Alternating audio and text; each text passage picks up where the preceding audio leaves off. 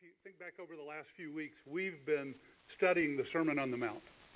And we've been seeing that Jesus was using this opportunity that he had with that group that was with him to communicate what are really just some practical truths for living. And he wanted his followers to know them. Part of what Jesus was revealing, he was really revealing the spirit and the meaning of the law of Moses, while he was demonstrating that he had come to fulfill the law and not to abolish it.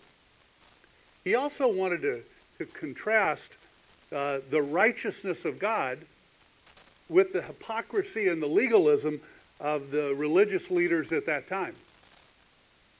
He also was wanting to challenge his own followers to live according to a higher standard of morality, of service, and of love. So this morning we're going to continue our series on the Sermon on the Mount, Directions for Life, and we're going to do that by reading our first portion of Scripture. And while we're reading it, let's ask ourselves the question of who are you trying to please? Who are you trying to please? So we're going to read Matthew 6, verses 16 to 18 as our first portion. Matthew 6, 16 to 18. It starts out, it says, "So when you fast, do not look somber as the hypocrites do, for they disfigure their faces and show that they are fasting. Truly, I tell you, they have received their full reward. But when you fast, put oil on your head and wash your face, so that it will not be obvious to the others around you that you are fasting, but only to your Father who is unseen. And then your Father who sees what you do in secret will reward you." Okay, so earlier in Matthew 6, Jesus had been teaching about daily practices in our spiritual lives. Remember, he was talking, we heard last week, he was talking about things like giving and prayer. But so now he continues by instructing his followers on fasting, and especially how to fast in a way that honors God. Okay, but before we go forward, I got a question for you. Let's make sure we're all kind of on the same page. What is biblical fasting? What do you think? What does it mean? Okay, going for some amount of time with nothing to eat. That's the way, yeah? Seeking to go deeper with God is biblical fasting. Looking for breakthrough is another reason. Yeah. So biblical fasting is always abstaining from food and or drink for a period of time.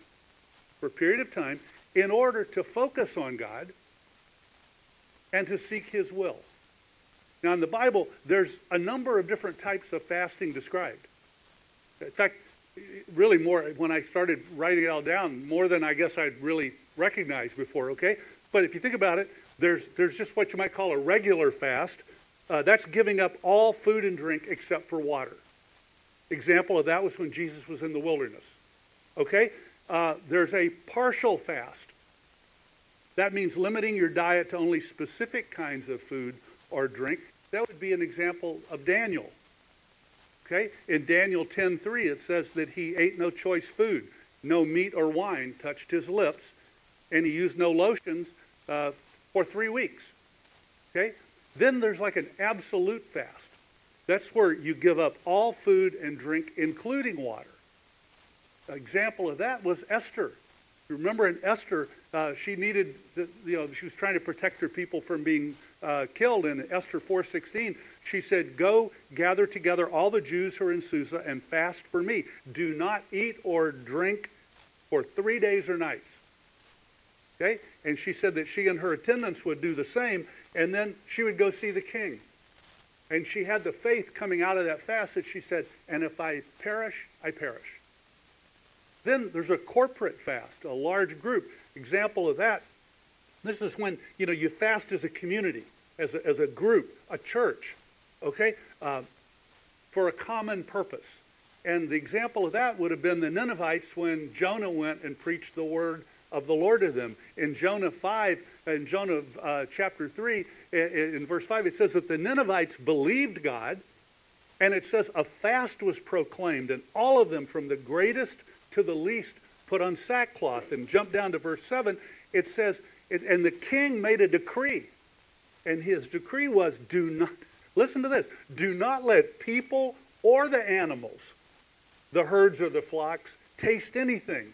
Do not let them eat or drink. It wasn't just the people that they declared a fast for. It was their livestock as well. These people were serious about wanting to bring about change and get their hearts aligned with God, because he said they want to give up their evil ways, and they said, if we do, maybe God will relent and with compassion turn his fierce anger from us so that we will not perish.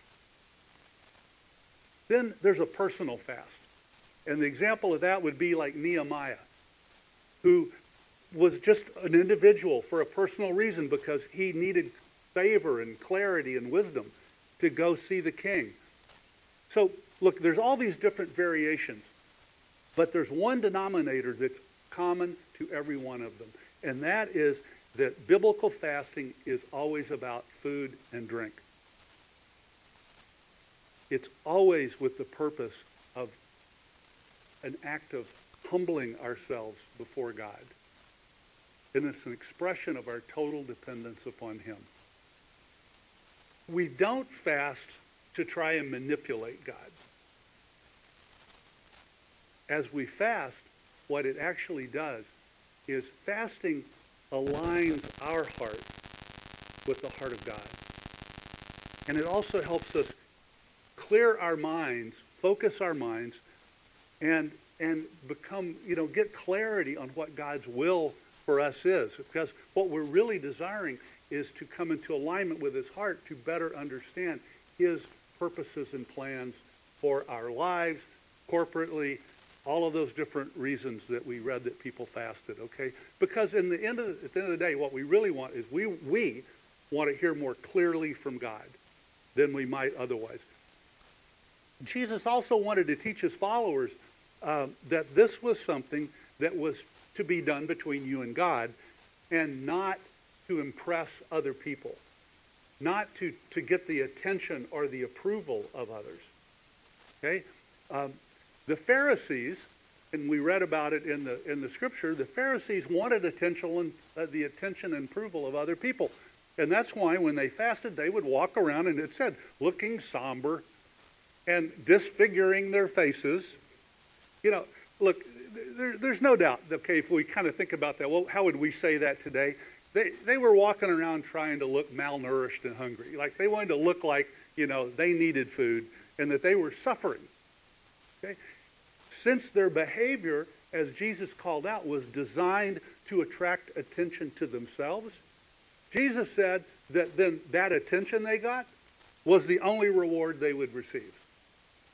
But Jesus was challenging his followers to live differently, to live to a higher calling, not one that was seeking the approval of people around them as they were fasting, but one of offering a personal sacrifice that was honoring and pleasing to God. That's why that he told them that when they fasted, they ought to put oil on their heads and wash their faces. Basically, he's just saying, folks, when you fast, dress like you normally dress, groom yourself like you normally groom yourself, because you're not trying to impress people. You're fasting before the Lord. And as a result, then God, who sees what you do in secret for him, will reward you. Every year in January, South Oaks Church, the leadership calls the church to fast for 21 days. It's a time of prayer and fasting. We focus on God's will and his direction, not only for each of our own lives, but for the direction that God would have for the church in the year that's just beginning. We've done this every year since the church began. And in January of 2024, we plan to do the same thing. And I hope that you will be planning to join with us in this really what is always a very powerful time in a breakthrough in people's lives, and also in guidance and direction for the church. It's not a total fast. No, in fact, remember I read all these different versions of fasting? We can talk later about it, but you'll pick your own method. The only part I want to encourage you, it has to do with food and drink. It's not fasting social media. It's not fasting TV. It's fasting food and drink. Okay? You know, one of the things that I think is I just want to mention, because I think it's actually it's one of the things that keeps people from fasting. I read this statement and I liked it. Fasting is powerful, it's effective, and it's difficult. I love that, because that's the heart of it, isn't it? We'll all agree that it's powerful and effective. It's also difficult, and I think if we're not careful, we tend to overlook the powerful and effective part and be caught up in the difficult. Okay? Can I give you a different way to view that? Here's the deal. Would we all agree that life is difficult? Yeah, okay. Well, now think about this. Life is difficult. Now, here's my example. If you've got to move a 50-pound rock, if that's your problem, that life is difficult, and call that issue you're facing a 50-pound rock, and you've got to move it, is that going to be difficult? Yeah, it's going to be difficult, isn't it?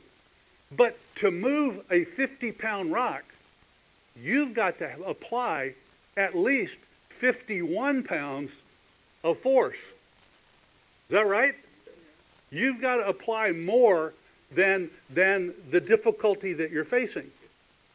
Okay, so if life is difficult and challenging, then you may need to do something that is equally difficult and challenging in order to get through it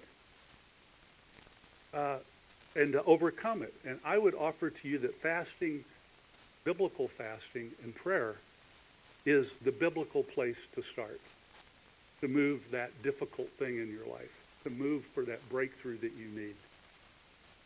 Okay, let's continue our scripture for this morning by reading Matthew 6, verses 19 to 24, and see the rest of what Jesus taught them at that point. He went on and he said, "Do not store up for yourselves treasures on earth, where moths and vermin destroy and where thieves break in and steal. But store up for yourselves treasures in heaven, where moths and vermin do not destroy and where thieves do not break in and steal. For where your treasure is, there your heart will be also. The eye is the lamp of the body. If the eyes are healthy, your whole body will be full of light. But if your eyes are unhealthy, then your whole body will be full of darkness. And if the light within you is darkness, how great is that darkness? No one can serve two masters. Either you will hate one and love the other, or you will be devoted to one and despise the other. You cannot serve both God and money." Right. I think we'll all agree our secular culture today values treasures on earth. Is that fair? We value treasures on earth. Who lives in the most expensive neighborhood, has the biggest house? Who drives the most luxurious car or the hottest car, right? Who want to wear the right clothes, right? And money in the bank. I mean, all of these things. You know what they all have in common? They can be seen by other people. They can be seen by other people, often to impress them. But here's the thing, and this is what Jesus was just reminding his followers. He said, if you are treasuring something that can be seen, that also means it can be stolen. That means it can be burned up in fire, it can be destroyed in flood, or it can just deteriorate with age. I think we'd also agree that a lot of those things sound kind of fun. Right? I mean, let's be honest. I mean, I still want that red Corvette, right? I mean, okay, see, I work that in every now and then. I've been using that for years. That is, some of you know. I'll probably never get it, but that's always, I throw it in every now and then just to remind you. But if it can be seen, it can be stolen, it can be lost, it can be destroyed. And so even those things might, if you had one of them, or some of them, there are some things that might be fun for a time. They might be fun for a season. But the fact is, they will not bring joy into your life. Because stuff never does. Stuff never satisfies. Stuff just is kind of like it's like taking a Bufferin for a moment, It doesn't help forever. And the reason is because those things are of no eternal value. We talk about all the phrases that come out of this because, like people have said, you can't take it with you. Right? You can't take it with you. So looking for satisfaction, looking for pleasure, looking for happiness in stuff, it never satisfies. Never satisfies. Jesus then redirects his followers and he says, hey, what you really want to do is spend your time storing up treasures in heaven. So what would be a few examples of that? What are some things that you would say are examples of treasure in heaven?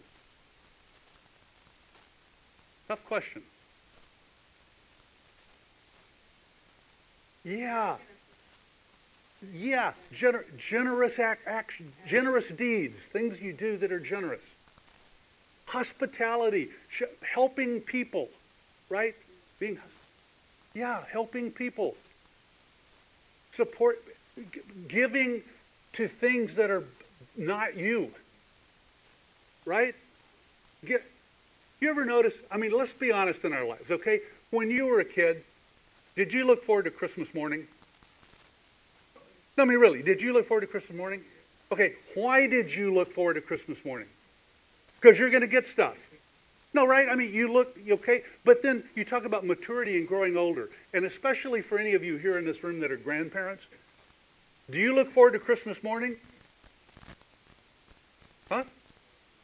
Yes, but not the same way. Because now, what's the most fun thing about Christmas morning?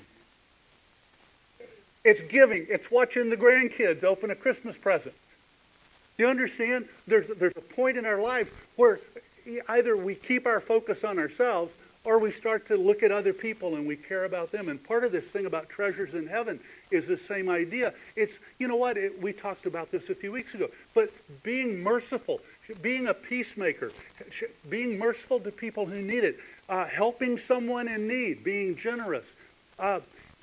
In Scripture, it talked about being persecuted for righteousness' sake. That's another way of saying it's, doing the right thing even when it's tough.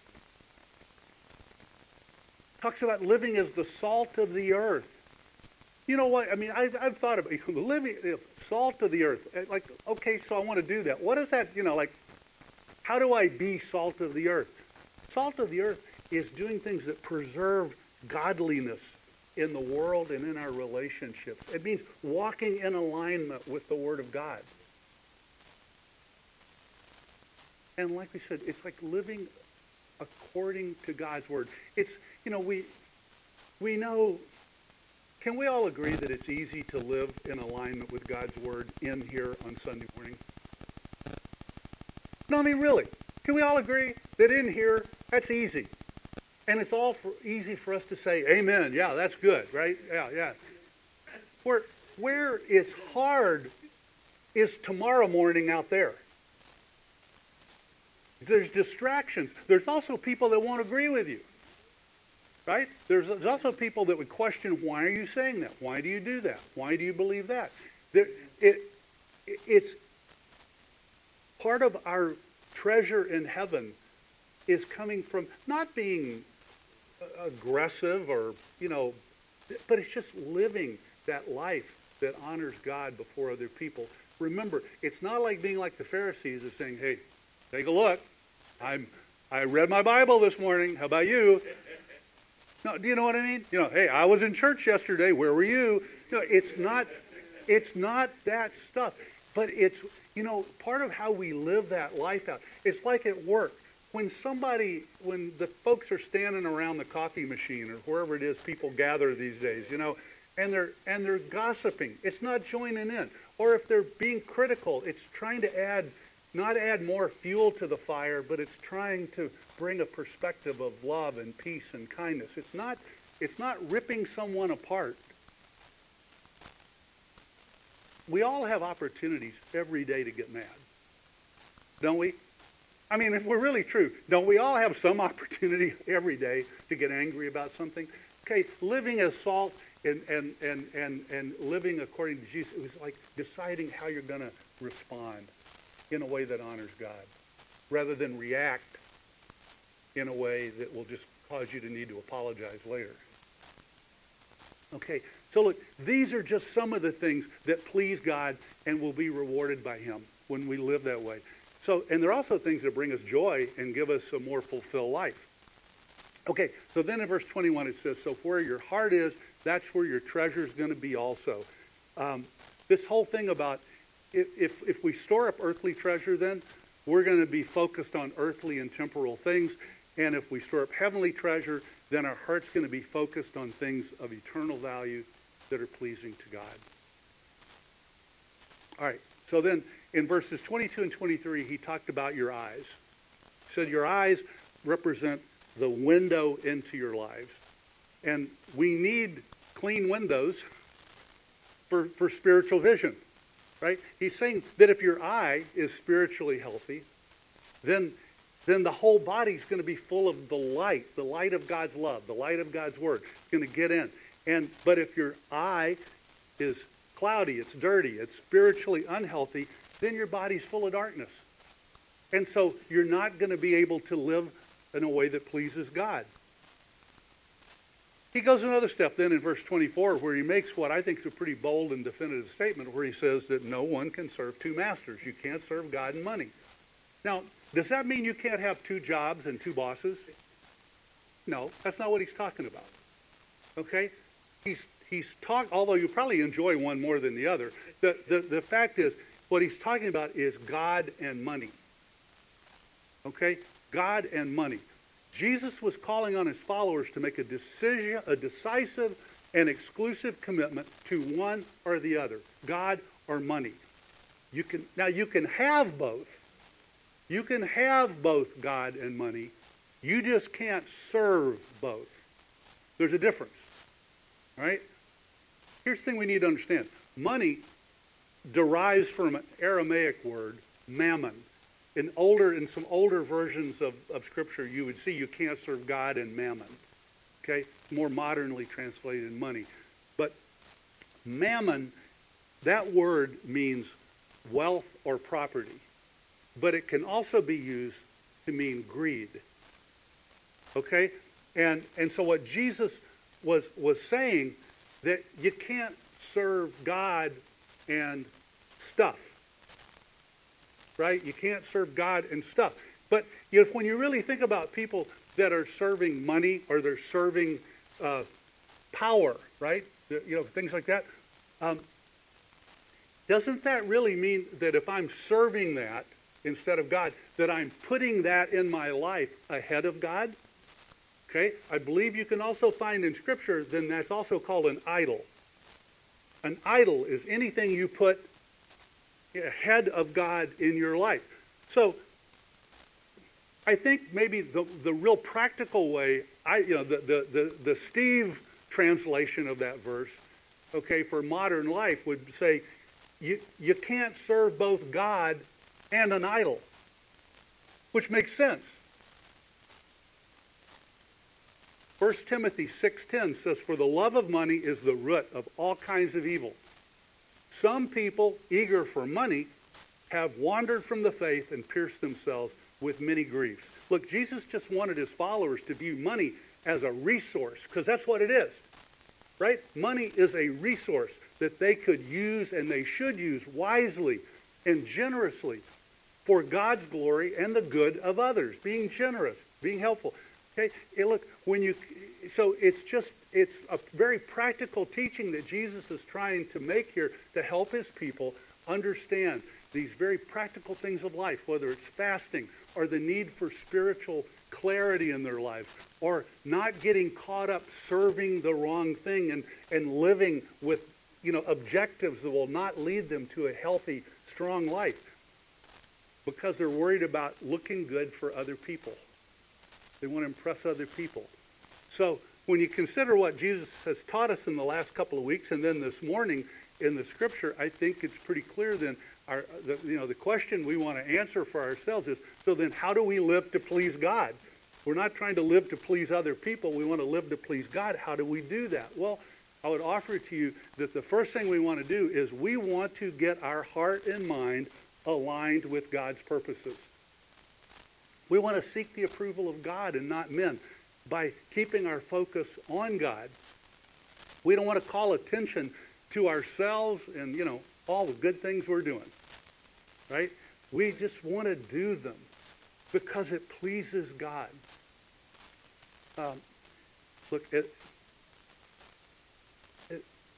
We want to, when we're doing good things, isn't it really our goal is to try and point people to Jesus, right, in our efforts? We want to point people to Jesus. And we don't want them looking at ourselves because ultimately we'll fail them. Jesus never will. People can see our actions. And so people can see what we're doing, and some people might be impressed. But that's not why we're doing it. Because what we want is because we understand that God sees our hearts. God knows not only what we did, but the motives behind them, the intention, and whether it was for his honor and his glory. God has called us to serve others, to be generous to others, and to bring his love to others. So, when you're not certain about what God's purposes and plans are for your life, fast and pray until God reveals it to you. If you want to live in a way that pleases God, the first thing is to align your heart and mind with God's purposes. The second thing is to focus on heavenly treasure. We just talked about that. Make serving God a priority in your life. Focus on things that are eternal, not temporal. Things like God, his word, and people. Heavenly treasure results from living obediently before the Lord. Choosing to serve the Lord rather than money. Right? We do that too, practically. We focus on heavenly treasure and keep our minds aligned by reading God's word daily, filling our hearts with his word, honoring his word. And then this can be the difficult one, is treating other people the same way that Jesus would treat them. There was an old saying years ago, people wore bracelets, what would Jesus do? It's actually pretty good. That's a good test, right? Sometimes just before you're ready to say something, would Jesus say that right now to that person? Is this how Jesus would respond in this situation? Would Jesus pass on that gossip? Would Jesus take advantage of this person? No. Okay? But it's a choice that we make daily, how we're going to live our lives. Joshua 24:15 says you got to make a choice. Joshua told the people, said, if serving the Lord seems undesirable to you, then choose for yourselves this day whom you will serve.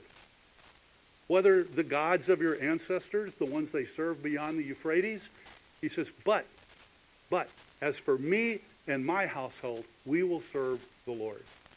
So we all have a choice to make in our lives about who we're going to serve and where we're going to place our treasure. Finally, we want to honor God with our resources. Remember, honoring God with a tithe, which we're all called to do, that is not being generous. That's being obedient. In addition to our tithe, we're called to be generous in meeting the needs of others, whether it's with your time, your money, or your possessions. It's really true. It's really true. You cannot outgive God.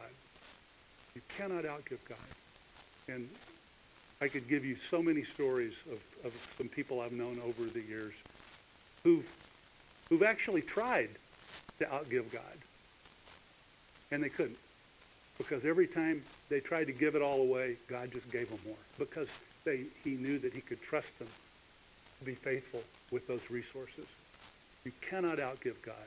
So we have choices to make in our lives about who we want to please, like the Pharisees, men, or like the followers of Jesus, God. Would you guys stand with me as we get ready to close today?